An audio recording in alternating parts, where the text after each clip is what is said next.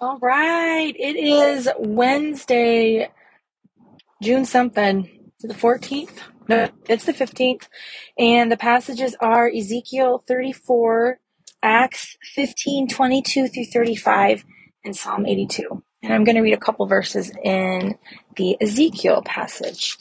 And the start of it, it's talking about shepherds and sheep and the relationship there. And the Lord is saying, against the shepherds of Israel, like, you're only taking care of yourself. You don't care about the sheep. You let them wander away. Like, you only take the best for yourself.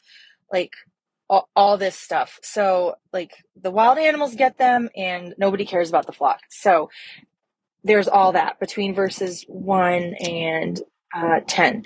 And then starting in verse 11, it says, "For this is what the sovereign Lord says, I myself will search for my sheep and look after them. As a shepherd looks after his scattered flock when he is with them, so will I look after my sheep. I will rescue them from all the places where they were scattered on a day of clouds and darkness. I will bring them out from the nations and gather them from the countries, and I will bring them into their own land. I will pasture them on the mountains of Israel, in the ravines, and in all the settlements in the land. I will tend them in a good pasture, and the mountain heights of Israel will be their grazing land. There they will lie down in good grazing land, and there they will feed on a rich pasture on the mountains of Israel. I myself will tend my sheep and have them lie down, declares the sovereign Lord. I will search for the lost and bring back the strays. I will bind up the injured and strengthen the weak, but the sleek and the strong I will destroy. I will shepherd the flock with justice." And as I was reading through this, this reminded me that God pursues us. And I remember realizing this and actually seeing it occur in my family. My aunt and uncle have 3 kids, and their middle child really struggled with addiction and with alcohol, and just, yeah, it was really, really hard. And I lived with them for several years, and every day they faithfully prayed for their kid. And it was not like a big fancy prayer. Their daughter has Down syndrome, and so I think maybe partly it was just so she could also be included in the prayer and understand it.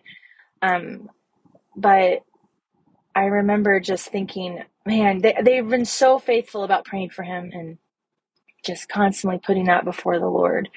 And the Lord eventually restored him, and like, Jesus pursued him. Kind of like, I just reading this, I thought, this is my cousin. Like, my family prayed for him and prayed for him and prayed for him and prayed for restoration and prayed for healing. And like, he was one of those like sheep lost and like hurt and wounded and had no idea where he was, and like getting mauled by wild animals, like all that kind of stuff.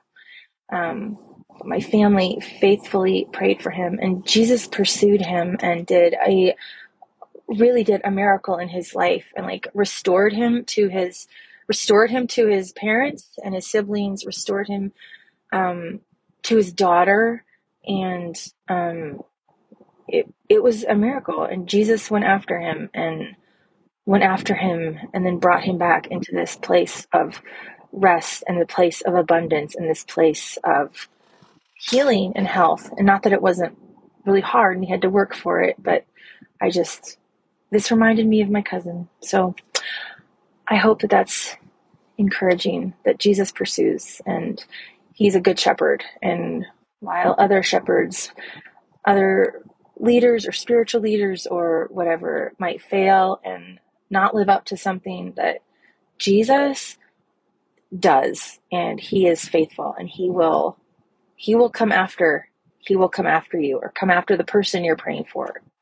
So Lord God, thank you that you are the good shepherd, that you care for us, that you bring us into good pastures, that you bring us into abundance, that you bring us into safety, and you are with us, Heavenly Father.